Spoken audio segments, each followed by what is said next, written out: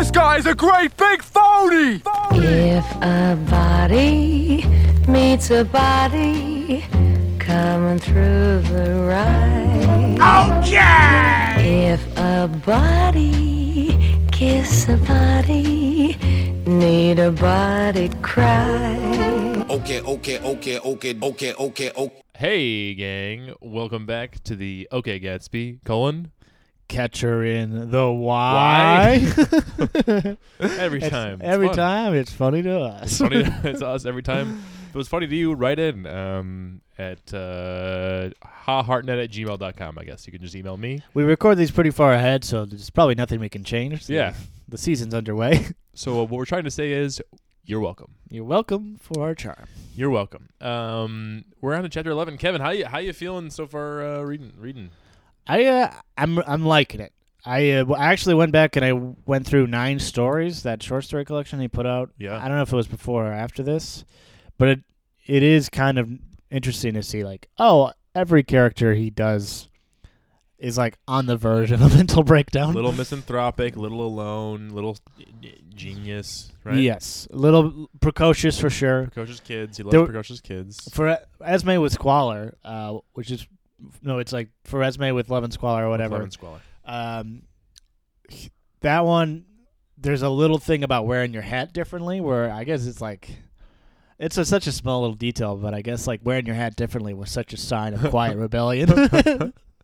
How did they wear their hat? Who it was it? Was it a the soldier. Yeah, a soldier wore his hat a little differently. I've read it. I want the audience to know that I've read it. And another big thing with him is that even in these stories, like the actual story is happening essentially off screen, or like it's like our term subtextual narrative. Like even in these stories, like it's all the real drama is never stated until it explodes, and then.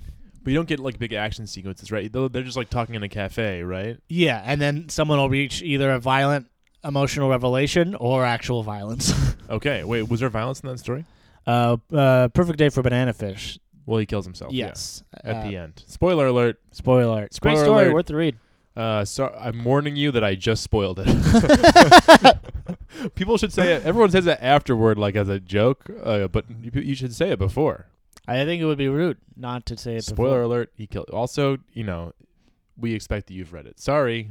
Yeah, if That's you're listening to this podcast and you haven't read 9 stories, that's Franny and Zoe's brother who kills himself in that Seymour, story. yes. Seymour. The Glass family. The Glass family. There's more writing coming out about them, apparently. He Yeah, wrote more that about them. documentary, they were like, in 2017, more books. And I read a more detailed article where it's like, there's a bunch of more stories and novels about the Glass family. I think there's a few more about the Caulfields, and there's a couple novels about his time in Germany during World War II. Ooh, a couple novels? Yes. He just kept writing, huh? Yeah, he wrote for 45 years and just never published any of it, and he was a world-class writer the whole time. It's almost like he's playing piano in a closet. Oh, it's almost, yeah. Yeah. It's like he doesn't want the phonies fouling him up Yeah. by clapping too loud for him. Yeah, Holden Caulfield. Weirdly, I think Holden Caulfield would be a big fan of J.D. Salinger. Isn't that weird? Isn't it weird that Isn't that weird? the narrator essentially created a outlet for his own thoughts about society? Weird. All right, so yeah, we're on chapter 11. Starts with one of our favorite phrases that we've noticed in this reading. All of a sudden. Red flag phrase. All of a sudden, on my way out to the lobby, I got old Jane Gallagher on the brain again. Here we go. Yeah, so all of a sudden, or like for no reason, we're looking out for him having a huge reason to do that, and turns out, so he just left those women at the bar, the nightclub, the girl who he liked with the twitchy butt. Yes, the twitchy butt girl that he was half in love with. They left, and he sat in a terrible nightclub for a half hour, not stone sober. Yeah, oof. And he paid the whole tab, and they didn't even offer. They didn't even offer. It would be nice if they offered to pay for the paid drinks that they ordered before he showed up. Yeah. He would have paid it regardless, but it would have been nice. For the drinks before It he would have showed been nice. up. Oh my God, they just like nabbed they got like a patsy to pay. It's like it's not fair. It's not. Anyway, so he's all upset. So he's deeply upset, deeply depressed, deeply alone, and then who should stumble into his own brain? But old Jane Gallagher. He even calls her old Jane Gallagher. He calls everyone old. I know, I like it a lot. I couldn't get her off. I got her on, and I couldn't get her off. That's women for you.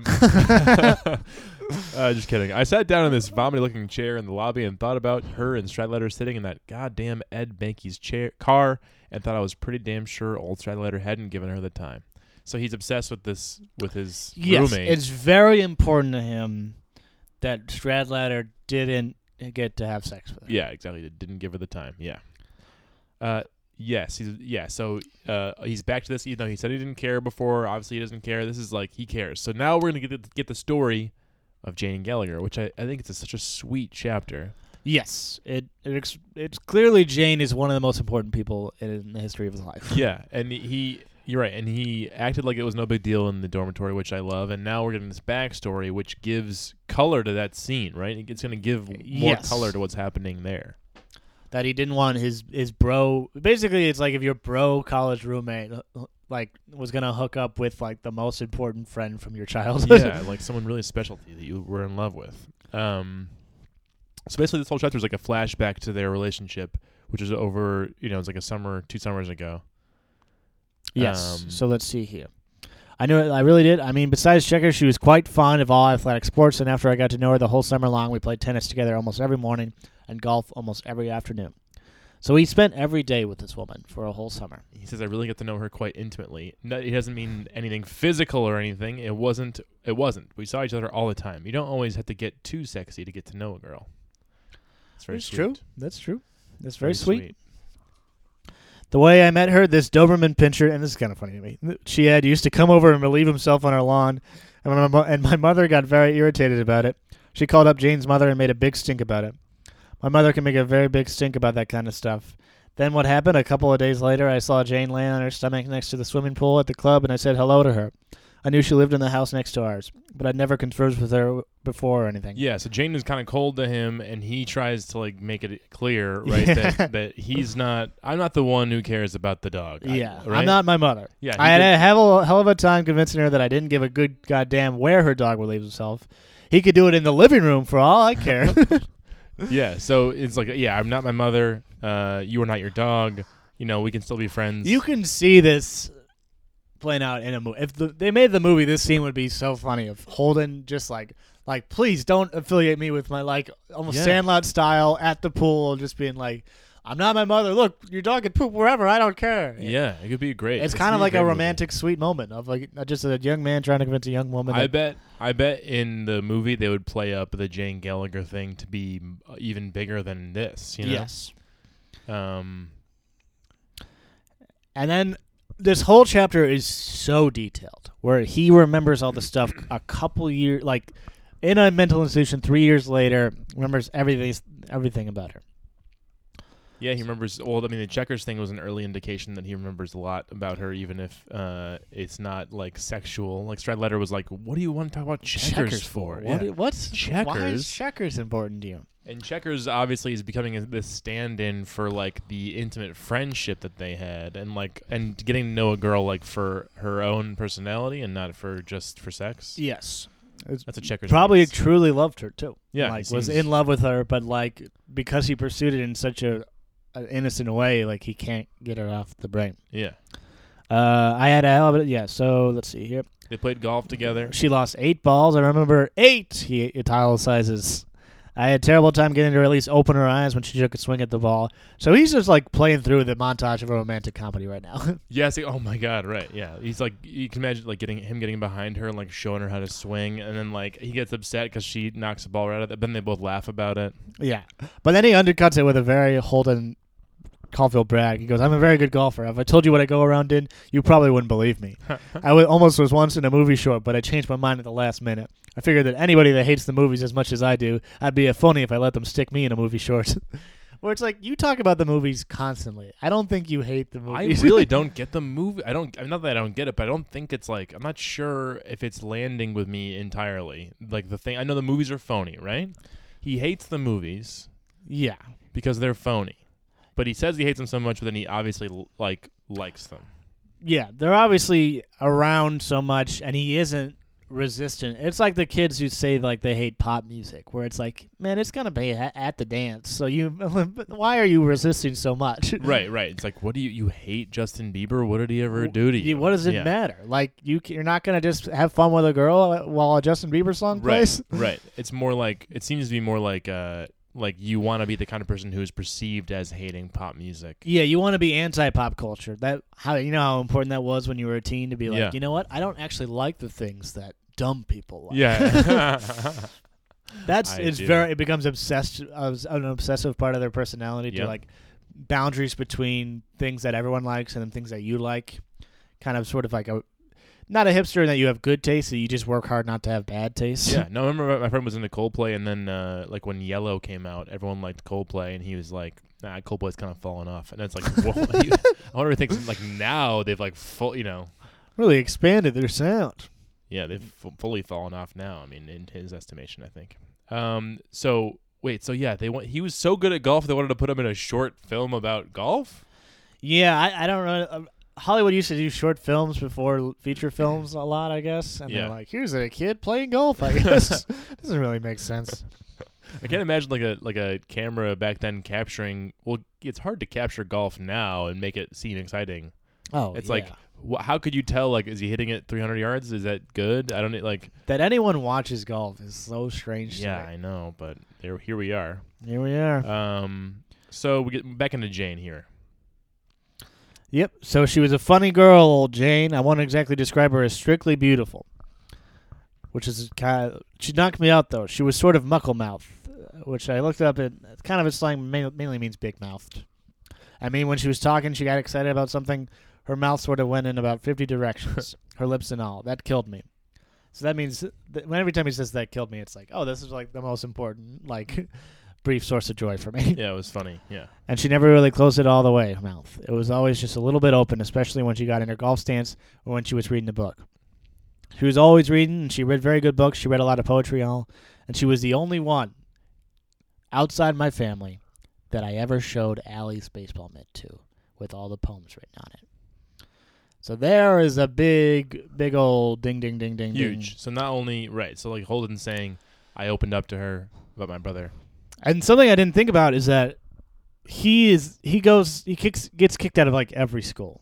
So he hasn't had a real close friend. He's never really had a chance to, besides his brother DB and his brother Allie. Yep. And so his best friend Allie died. And now here's Jane, who he spent every day with for 3 months. It's huge. You're right, and it's bigger than he will admit. It was a crucial friendship, so crucial that he used her to help process his grief about his brother. She was the only one he trusted enough. Before he just brought it out for Stradlatter's homework to be like, hey, look at this very important memorabilia of my brother. Well, she liked it. She was interested in that kind of stuff. I told her quite a lot about him. She was interested in that kind of stuff. So what does that kind of stuff mean here? I think it's also interesting where it's conflicted with he starts out, she's not beautiful, but this is why she was important to me. Yeah. Where it's she's a sensitive person. She's probably the first person that he felt comfortable being genuinely emotional to. Yeah. And talking about, because obviously he wasn't comfortable talking about it with his parents because he punched all the windows out of the garage when it happened. He wanted to punch the car windows too, but he couldn't get around to it. Yeah, he broke his hand. But this was this girl that he felt he could really talk to, and he has not had that. Ackley, he barely could talk to because Ackley never understood but was nosy. Stradlatter was a dumb guy.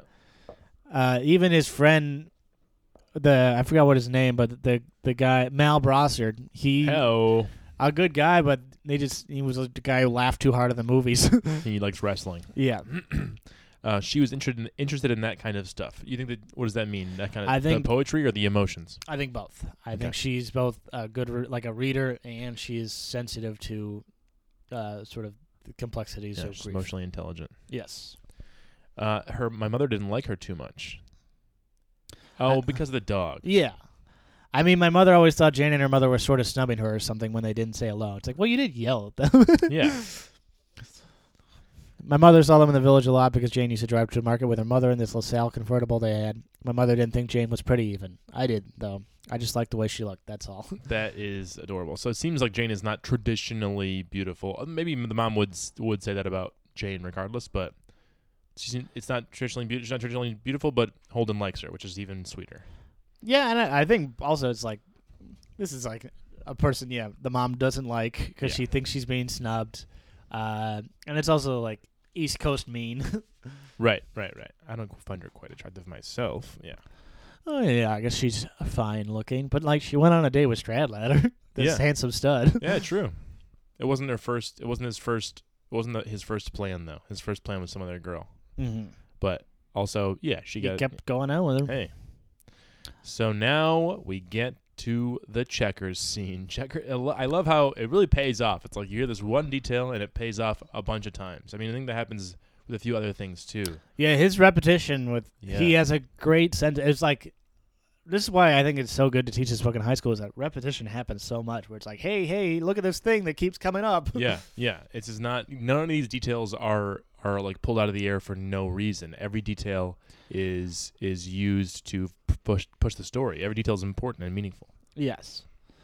And this is probably one of the most emotional parts of the book. So I remember this one afternoon. It was the only time old Jane and I ever got close to necking even. It is kind of funny that that's how he remembers this. It was a Saturday, and it was raining like a bastard out, and I was over at her house on the porch. They had this big screen-in porch. We were playing checkers. I used to kid her once in a while because she wouldn't take her kings out of the back row. But I didn't kid her much, though. You never wanted to kid Jane too much. I think I really like it best when you can kid the pants off a girl when the opportunity arises. But it's a funny thing. The girls I like best are the ones I never feel much like kidding. Sometimes I think they'd like it if you kidded them, in fact. I know they would, but it's hard to get started once you've known them a pretty long time and never have kidded them. Which is kind of interesting, where it parallels him saying, like, if you like a girl, you shouldn't want to spit water in her face. Yeah. So he has this conflict between how he wants to behave and how he wants to treat people he loves. Yeah. Where, like, he feels like he can't be himself around the people he loves because it's, like, not right to them. But also, I think like the what he's talking about is like this sort of like reverent intimacy that you have with kind of someone. fun teasing. No, I mean reverent, not irreverent. So like he wants to have like an irreverent teasing relationship, but what he has is sort of a reverent, like, you know, you're an angel relationship with them. Yeah, she kills him. You kill me. Yeah, he is like wowed by this woman and can't bring it upon himself to be the guy who can poke fun at her. Right, but it turns out, I mean, like, he's in this kind of vibe with her that they're intimate and it's nice. You know, so they're earnest. They talk about the dead brother. They talk about poetry. Yeah, right, and I think that's actually kind of nice to him, even though he's saying it's weird how he can't kid around with her, but I think he likes it. Anyway, I was telling you that afternoon, Jana and I came close to necking. He brings it up twice. That's like the most important part of the story to him, which is such a teenage boy. Yeah. Anyway. It was raining like hell when we were out on her porch, and all of a sudden this booze hound her mother was married to came out on the porch and asked Jane if there were any cigarettes in the house. I didn't know him too well or anything, but he looked like the kind of guy that wouldn't talk to you unless he wanted something off you. He had a lousy personality. Anyway, old Jane wouldn't answer him when he asked her if she knew where there was any cigarettes, so the guy asked her again, but she still wouldn't answer him. She didn't even look up from the game. Finally, the guy went inside the house. When he did, I asked Jane what the hell was going on. She wouldn't even answer me. Then she made out like she was concentrating on her next move in the game and all. Then all of a sudden, this tear plopped down on the checkerboard, on one of the red squares. Boy, I can still see it. Right, so even he's saying how good of an image this is. The tear on the checkerboard is so huge. Just the Jane Gallagher image. The checkerboard has been associated with Jane for the entire novel, and now we have a single tear falling on a red square. The checkerboard that she has her kings in the back row, meaning that she can never lose. She's guarded. And she won't tell him what's going on. She won't even tell him what's going on. So it's a one-way street of, here are all my vulnerable feelings about my brother, and then here's this stepdad who is a big jerk, probably most likely abusive, probably even sexually abusive. Like, has a weird moment, and she won't tell him anything. Yeah. But anyway, but it's still like a sad image. Just imagine the movie of like a girl staring down at a checkers game, and then one tear falls down on the red square. Yeah. So she rubs him with her finger, and he says, "I don't know why, ding, ding, ding, but it bothered the hell out of me." She was trying to cover up. She didn't want to talk to him about it. Well, my copy says it bothered hell out of me. Mine too, but it bothered hell out of me. I guess that's just the phrase. No, I think it's a misprint. Interesting. Bothered hell out of me. But it bothered hell out of me. I don't know. So what I did was I went over and made her move over on the glider so that I could sit down next to her. I practically sat down in her lap, as a matter of fact.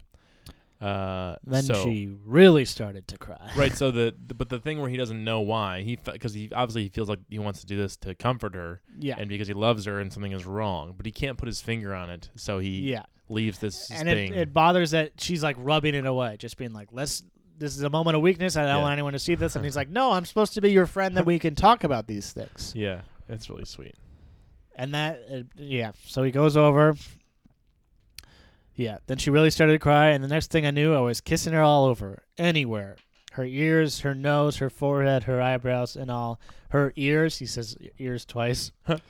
Her whole face except her mouth and all. She sort of wouldn't let me get to her mouth. So it's like, Holden, you kind of made the wrong move here. You weren't close to necking. There was a woman who needed a hug, and you misread the situation. Yeah, I don't think she wanted to kiss at that time, but... Anyway, it was the closest we ever got to necking. And it is kind of funny that that's what he sees as the most important. 3 times he tells this story.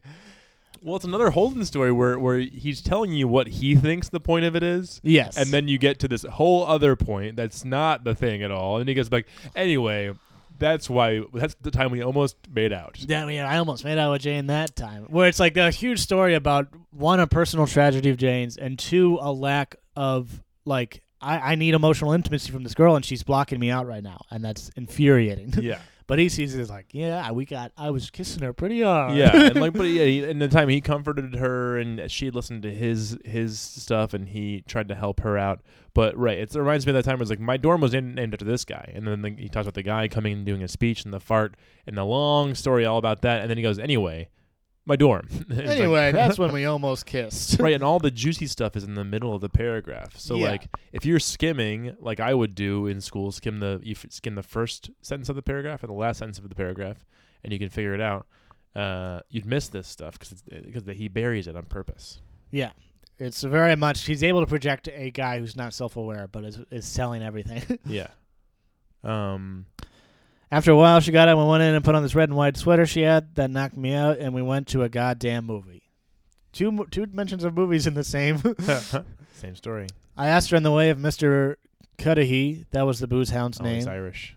Had ever tried to get wise with her. She was pretty young, but she had this terrific figure, and I wouldn't have put it past that Cudahy bastard. She said no, though.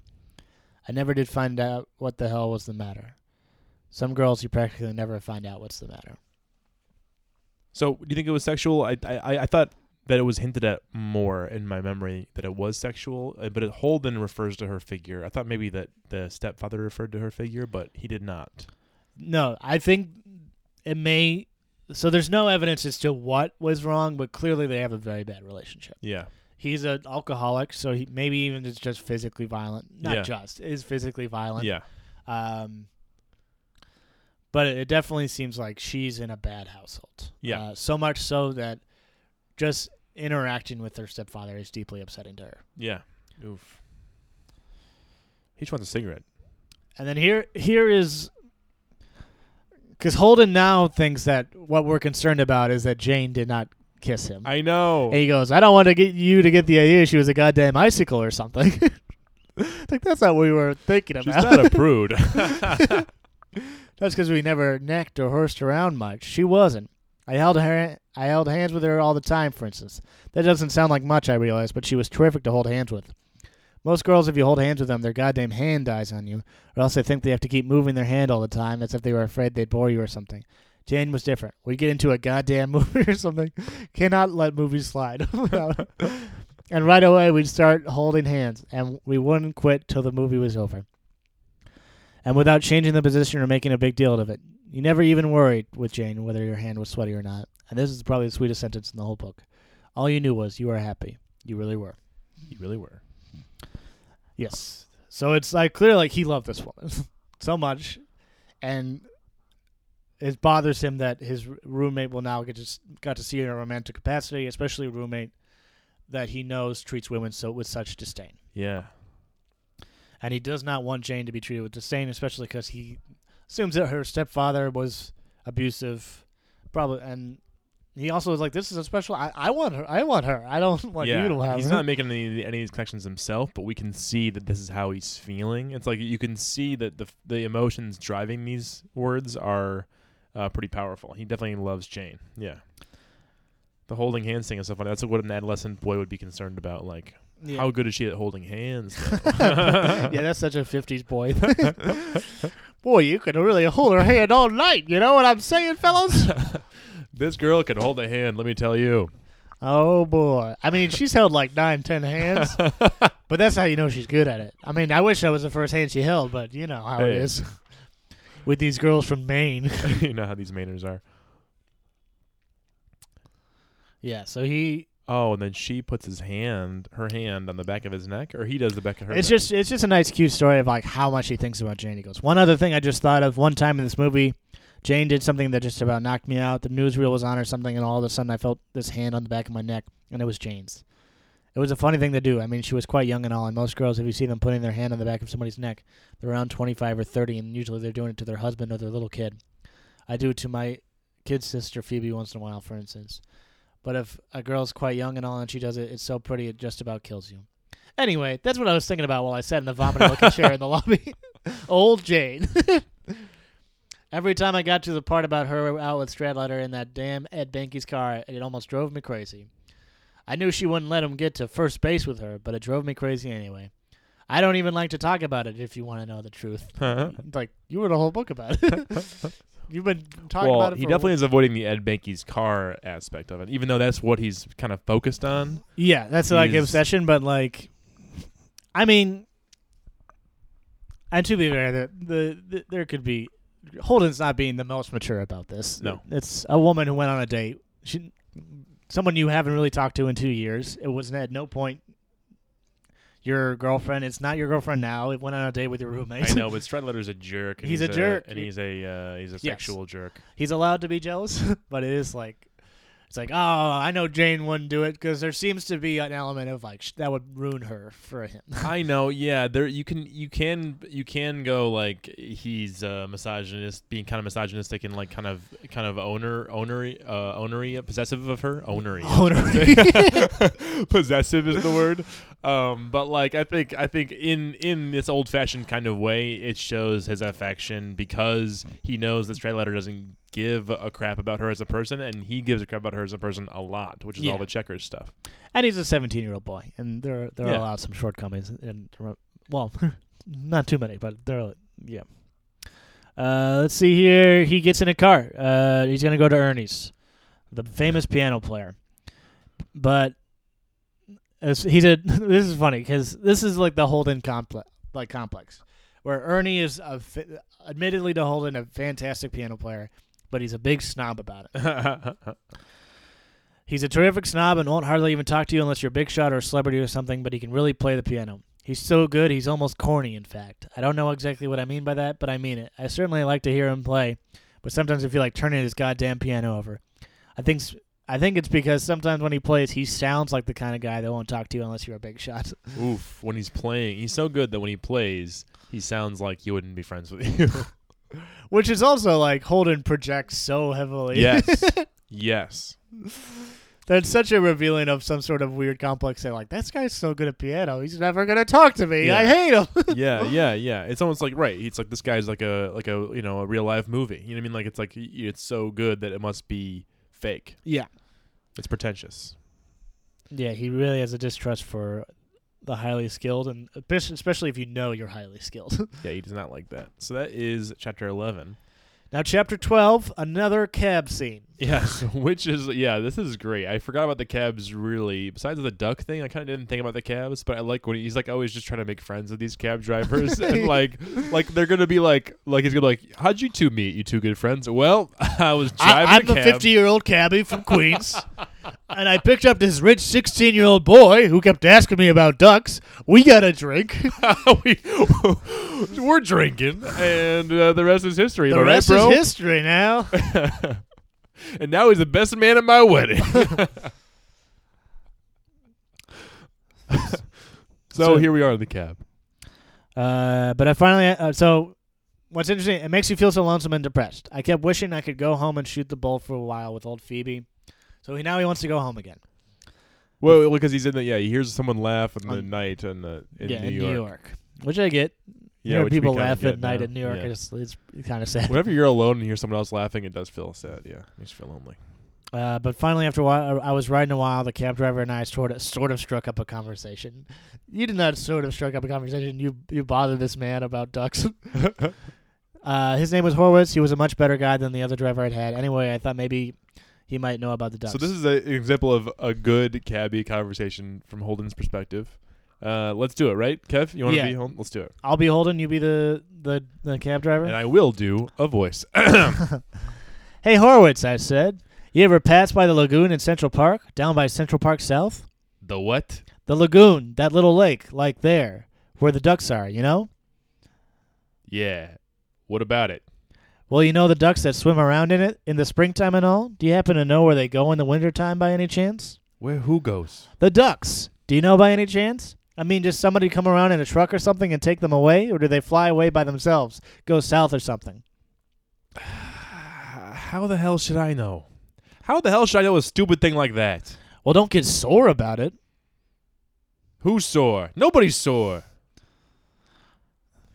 The fish don't go no place. They stay right where the fish right in the goddamn lake. The fish, that's different. The fish is different. I'm talking about the ducks. What's the difference about it? Nothing's different about it. It's tougher for the fish, the winter and all, than it is for the ducks, for Christ's sakes. Use your head, for Christ's sakes. All right, what do they do, the fish and all? When that whole little lake's a solid block of ice, people skating on it and all. What the hell you mean, what do they do? They stay right where they are, for Christ's sake. They can't just ignore the ice. They can't just ignore it. Who's ignoring it? Nobody's ignoring it. They live right in the goddamn ice. It's their nature, for Christ's sake. They get frozen right in one position for the whole winter.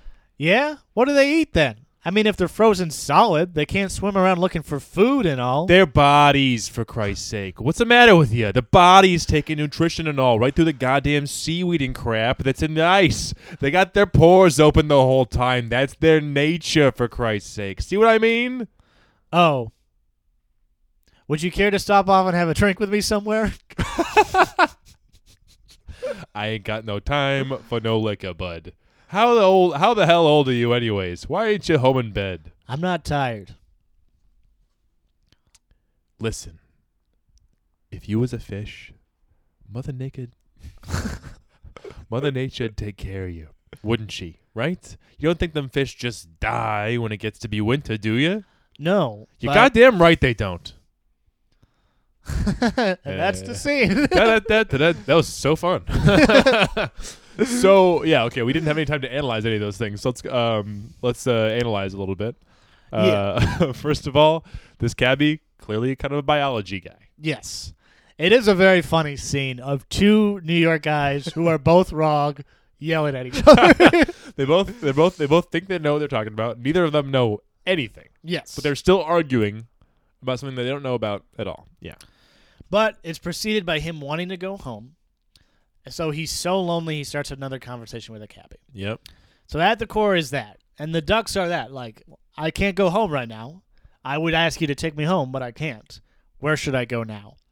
And he's like, I don't know. Where you go home with the Right, and then he asks him the question. Right, it's right, and that he is the ducks, right? Like we discussed, he's the ducks, and he goes, my pond is gonna freeze over. I don't know where to go. Yes. Where am I gonna go? Yes, and he's hoping that there's an easy answer. Like, they go here, and that's where you should go. Yeah. Like, I should go to Florida with these ducks. Yeah. And then he's like, well, the fish just are there in the water, and it's tougher for them, which is a little thing of like, it's much harder for a lot more people than you. Yeah, right. It's like you got problems thinking about the fish. They can't even go anywhere. Right, but they adjust. And the big line, if you was a fish, Mother Nature would take care of you. So there's gonna be somewhere for you. Yeah. Like it came from a very rough man, but Mother Nature to take care of you is like there's gonna be some sort of soothing thing to come It'll along. be fine. Yeah, you'll be fine. At the end of this, you'll be okay. You'll be okay. You're going to go through this. You should Yeah. stop arguing with cabbies and asking him for drinks, but everything in nature has a place to go. Yeah, you'll be right. Like this too shall pass away is kind of the only advice that he can give Holden. I mean, and if we're taking this to the level that it's like, what am I gonna do when my pond freezes over? Where am I gonna go? What's my life gonna be like? No one ever has an easy answer, but someone goes, "You're gonna be okay. Yeah, You're gonna be fine. You'll be taken care of. things will be okay. Mother Things will be Nature will okay. take care of you. Let's have a drink." Yeah. No, then these poor cab drivers, like, I can't imagine. He's turning around. They're probably driving down Broadway. He's Yeah. turning around. This is I like this would be a good scene in a movie too. Usually these are not very cinematic things because usually Yes, kind of so like internal. usually what you'd see is like it's like a kid holding a drink forlornly and just thinking a lot. But this would be another good scene in the Catcher in the Rye movie. Yes, very much so. A Which very, is- very imaginative scene of, like, people going back and forth. Maybe in 20 years they'll make a movie, right? Like once everyone's dead Yeah, I don't All know his family is when dead. his estate runs out. and his lawyer. Yeah. Well, yeah. Public domain is like I think it's like 80 years. It's getting close. 2030 probably then. Yeah. Public domain. So now he goes to this bar, and it's filled with prep school kids. And now here is, like, it's all very funny takedowns, but it's clearly Salinger being mad at his old prep school classmates. Of like, Yeah. look at all these phony jerks that I hate. Yeah. He's mad because everyone's on Christmas vacation already, even though he's gone. He left he got school. kicked out of school. Yeah, but he's like, God, they get all They got all the luck.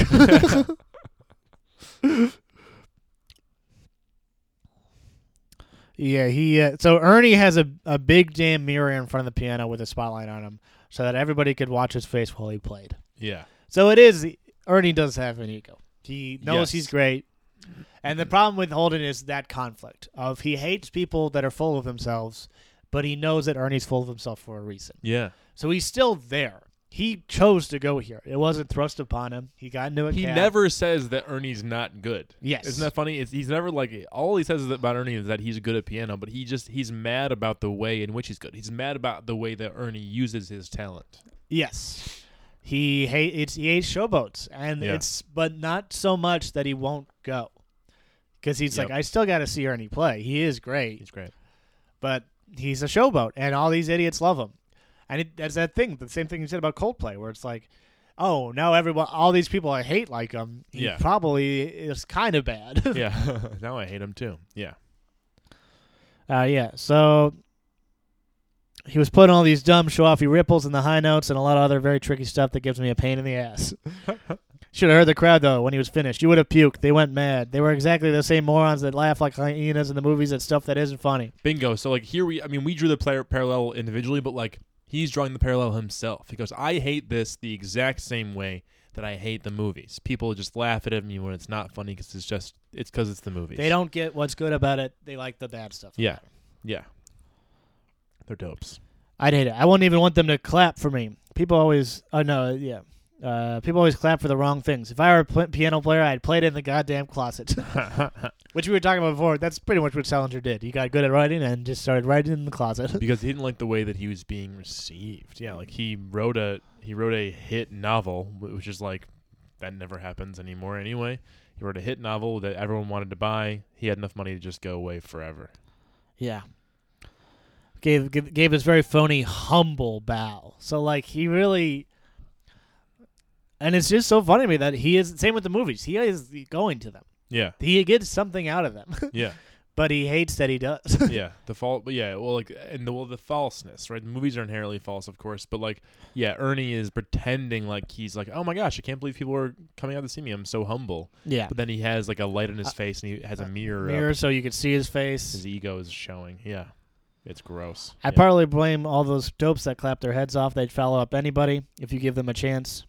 Anyway, it made me feel depressed and lousy again, and I damn near got my coat back and went to the hotel, but it was too early and didn't feel much like being all alone. So he's in two stuck between a rock and a hard place throughout all of this. And I think a lot of teenagers relate to this, where you don't like anyone you can be around, but you also don't want to be alone. Yeah. Where it's like, is bad company worse than no company? That's sort of the big debate for depressed, lonely people. Yeah. And that's just like a human condition thing. It's bad company worse than no company. Oh boy. So he finally gets a table, and he orders. They don't even care if you're under 16. You could, if you were only around 6 years old, you could get liquor at Ernie's. I was surrounded by jerks. I'm not kidding, of course. we believe you. This is like two very distinct images of bad dates, and it's kind of like that he took the time to describe it probably means something, but I also think Salinger just has, I'd say Salinger has a disdain for most humans. Yeah, he's a little misanthropic, yeah. At this other tiny table Regiment left, practically on top of me, there was this funny-looking guy and this funny-looking girl. They were around my age or maybe just a little older. It was funny. You could see they were being careful of selling not to drink up the minimum too fast. I listened to their conversation for a while because they didn't have anything else to do. He was telling her about some pro football game he'd seen that afternoon. He gave her every single goddamn play in the whole game. I'm not kidding. He was the most boring guy I ever listened to. And you could tell his date wasn't even interested in the goddamn game. But she was even funnier looking than he was, so I guess she had to listen. Really ugly girls have it tough. I feel so sorry for them sometimes. Sometimes I can't even look at them, especially if there was some dopey guy that's telling them all about a goddamn football game. So it's a little mixed bag of... There's a little bit of a class thing where he's like, they're trying not to drink up the minimum too fast. Holden always notices this stuff, which is funny. He notices this stuff. All these like, people trying to save money. He has he has an eye for that. Probably is a strike against him. But it's just like, I feel it's kind of rough, but he's like, I feel bad for ugly girls because they got to listen to jerk guys be boring. Yeah. I just be glad that someone is hanging out with them. Right. It's kind of mean, but it's kind of empathetic. Like, this poor girl has got to go through this, and she probably has like a difficult time in her life. Yeah. As a result of that. Yeah. On my right, the conversation was even worse, though. Boy, oh boy. On my right, there was this very Joe Yale-looking guy in a gray flannel suit and one of those flitty-looking Tattersall vests. And he always throws in this about himself. All those Ivy League bastards look alike. My father wants me to go to Yale or maybe Princeton, but I swear I wouldn't go to one of those Ivy League colleges if I was dying. Like, that's such a class thing where he's like, yeah, of course I can go to them. I fail out of 4 schools. Yeah, he can just go. Yeah. But I wouldn't go if they made me. It's like now it's like you'd be very lucky to get into school. Yeah, but he hates them so much. Yeah. Anyway, this Joe Yale looking guy had a terrific looking girl with him. Boy, she was good looking. Oh. But you should have heard the conversation they were having. In the first place, they were both slightly crocked. What he was doing, he was giving her a feel under the table, and at the same time telling her all about some guy in his dorm that had eaten a whole bottle of aspirin and nearly committed suicide. His date kept saying to him, "How horrible! Don't, darling. Please don't. Not here." Imagine giving somebody a feel and telling them about a guy committing suicide at the same time. They killed me. Okay, there's something huge here, right? It's the first mention of someone else's suicide attempt. Another one will come up when we talk about Mr. Antolini and a kid who killed himself in the dorms. Right. But I think it's to show how lacking in empathy the men of this class are. He's just talking about his friend who committed suicide. But also it reveals Holden's lack of empathy, where he thought it was just kind of funny. Like, that killed me, that he was trying to, I think probably he's trying, I don't want to put it into words, but he's giving her a feel and doing this where it's like, look at this weird guy trying to be, he's such a jerk. But it's like no real sense of like the empathy for her. Is just like, this is like a weird guy and like she's in a bad place. Right, that she has to ask him not to do it there. Yeah, that's really gross. Right, of course. And like for him it was just like, what a weird conversation to have with your date. But like, no, I think that Holden is definitely pointing out the juxtaposition, though. Yes. Right? I think he's definitely pointing out like, imagine giving somebody a feel and then telling them about the guy that committing suicide at the same time. They killed me, right? So like he understands that the dichotomy is different and the resonance is dissonant. But yeah, I think this is a huge just like a criticism of all of the Joe Yale looking guys. Right. Is that not only do they want to feel up a girl even when she says no. Like, let's wait. We're in public. Let's not do this here. That won't stop them. They also want to joke around about some other kid's misery. Yeah. In a way that also upsets people.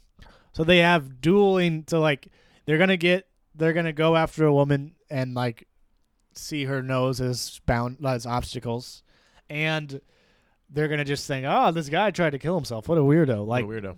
no empathy for anyone, and only concerned about their own needs. And I think he's saying like this is what all the people in here are. All these dumb guys.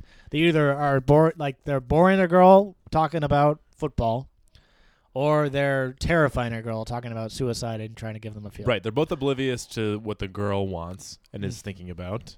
They're both, I mean, like the suicide sex juxtaposition is something, right? Like It feels heavy, but I think also the juxtaposition of these two guys, like even the nerds are bad. Right, Like it's- like the gross looking nerds will bore you about football, yeah. and the hot guys will just reveal how barbaric they are and not. So like, I think it was to say like, hey, yeah, like the intellectuals are fine. He's like, nope, the intellectuals are not fine. Yeah. They will bore a girl too. They don't really care about a girl's feelings or enjoyment or comfort at all. Yeah, it begs a comparison. Though. I guess they're both kind of similar, but it begs a comparison when you have these two couples, like kind of like with Stradlater and Ackley, that you want to compare naturally. But there's not much. They're both on terrible dates, and the men are not connecting with the women because they're thinking about their own thing. Yeah, they're just obsessed with themselves, probably. Something there. Yeah. Yeah. He's all alone. There wasn't anything to do except smoke and drink. What I did do though, I told the waiter to ask old Ernie if he'd care to join me for a drink. I told him tell him I was DB's brother. I don't think that even gave him my message though. Those bastards never give your message to anybody. Regards and messages. You gotta give your regards to people. You gotta give your messages to people. Yeah. If in Holden's book, it's something you gotta do. But it's also Holden just ranted about how Ernie would never talk with you if he's not a hotshot, and he just was like, "Please let me talk to Ernie. I want to talk to Ernie." Yeah. So he clearly he clearly also worships him. Yeah. Back to the movies thing. It's like, yeah, you still go to the movies though. You hate the movies, but you still go to see Ernie. He really wants to be friend. I mean, this is the third guy he's asked to have a cocktail. It's way out of his age range. He just wants to have a cocktail with somebody. Just give him have a wants cocktail to with him. talk. Come on. Yeah. Something.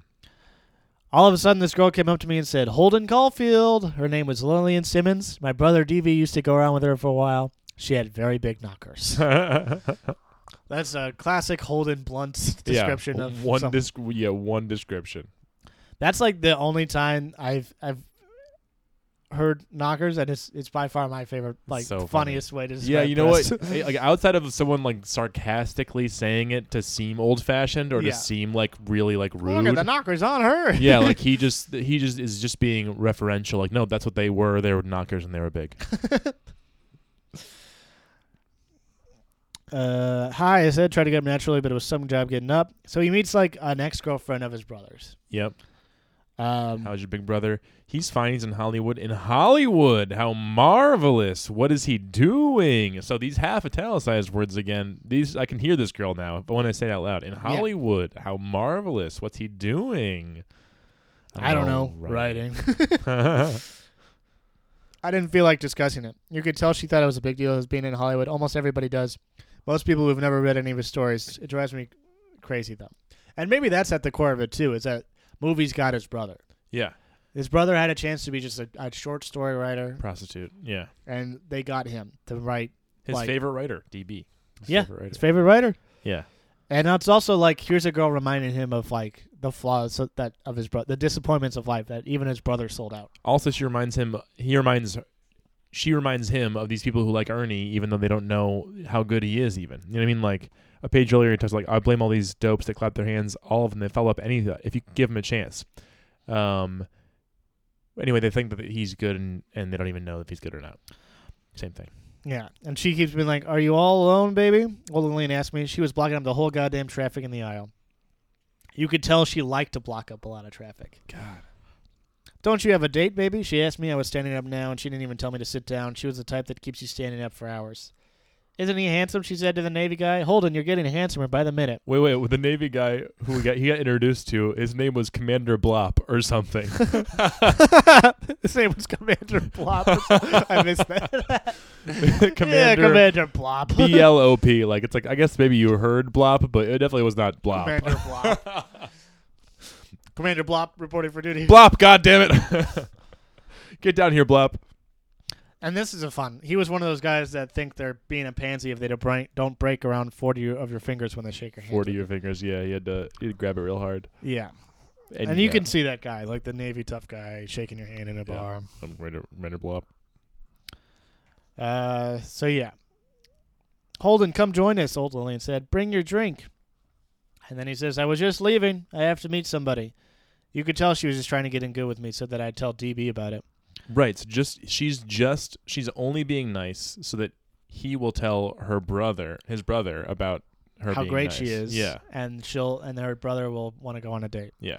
Wait. Then this is really funny. Well, you little so-and-so, all right for you. Tell your big brother I hate him when you see him. Then she left. The Navy guy and I told each other we were glad to have met each other, which always kills me. I'm always saying, glad to have met you to somebody I'm not at all glad I met. If you want to stay alive, you have to say that stuff, though. Right. Which is like almost like a club stand-up, like, why am I always saying glad to have met you to people I'm not glad at all? Like, It's very funny to be like, I'm not glad I met you. Right. I'm not glad I met you. Yeah. I just have to say it to be alive. To stay alive, yeah. I mean, this refers to the phoniness that Holden does. He has to navigate it himself. He's He like, I'm always performs. corny when I'm around corny people. Yeah. I have to say this stuff to be alive. Right. His own mechanics to like navigate through sort of superficial relationships. Yeah, he'll say like he's snowing somebody who really like starts shoveling the bowl or whatever. He says Yeah. like I was shoveling it hard at that point, like just lying and lying and lying and lying. So again, So that's his own justifications for his own disingenuousness is always interesting. I didn't have any goddamn choice except to leave. I couldn't even stick around to hear old Ernie play something halfway decent. But I certainly wasn't going to sit down at a table with old Lillian Simmons and that Navy guy and be bored to death. So I left. It made me mad, though, when I was getting my coat. People are always ruining things for you. Oof, really misanthropic. So we read a chapter about how in love he was with Jane Gallagher, and then a chapter about how alone he feels in a crowded room with a musician he's at a concert of someone he likes, respects. Yes. And when we just talking about in the beginning of the chapter, that choice between being alone or being in bad company, he was talking about, I don't want to be alone right now. And then here's someone's like, please sit at my table. I want to talk to you. And he's like, no, you're annoying, and I know it's for the wrong reasons. I'd rather get drunk with two different cabbies I just met. Yeah, he wants to get drunk with Ernie. He wants to get drunk with cabbies. Does not want to get drunk with any people that he meets or that he knows want to drink with him for the wrong reason. Yeah. I guess he's pure, or is he picky? You know, I mean, like, you know, he's. Or is he just not careful what he wishes for? It's like, God, I wish I could have a drink with somebody. And then here comes somebody, and he's like, oh, not you. There you go. Yeah. Serving it up for you. But it's I mean, he's just making his way around Manhattan, having drinks, not having drinks, getting in arguments with cabbies, running into people, being mad at prep school guys, finding a new enemy every chapter, accidentally revealing all of his emotional catharsis. Yeah. Accidentally revealing all of his emotional catharsis could be like a subtitle of Catcher in the Rye. But all by accident, yeah. It's never. He thinks he's telling you just a reasonable story about a bad weekend. Yeah. I love. Yeah, exactly. This is a bad weekend I had. There's just some crazy stuff that happened over Christmas. I don't even like. It was whatever. I just had to take a break after this. This is me growing up. Yeah, in one weekend. I had to face my adolescent angst. Yeah. But that's what you get when you're in the say it with me subtextual narrative. Love it. So that was chapter 12. We're getting into 13 and 14. 13 next time. Yeah, I think that's. Let me see. Let me do a little preview. He goes back to the hotel. He goes back to the hotel next chapter, and we're gonna see some other stuff. Oh yeah, it's pretty big action chapter coming up. 13. Nice. Get ready, folks. Get ready for some action. Buckle your seatbelts. All right, well, for the OK Gatsby, signing off, I'm Terrence Hartnett. You can follow me on Instagram at HaHartnett. I post great pictures. I'm Kevin. Kevin Lopkovich. You can follow me on Twitter at Kevin Lopkovich. I'm on Instagram as at Kevin Lopko. But he's more of a Twitter guy. Yes. For sure. But yeah, thank you guys so much. Have a We good love week. you. Have a good week. Bye-bye. Come in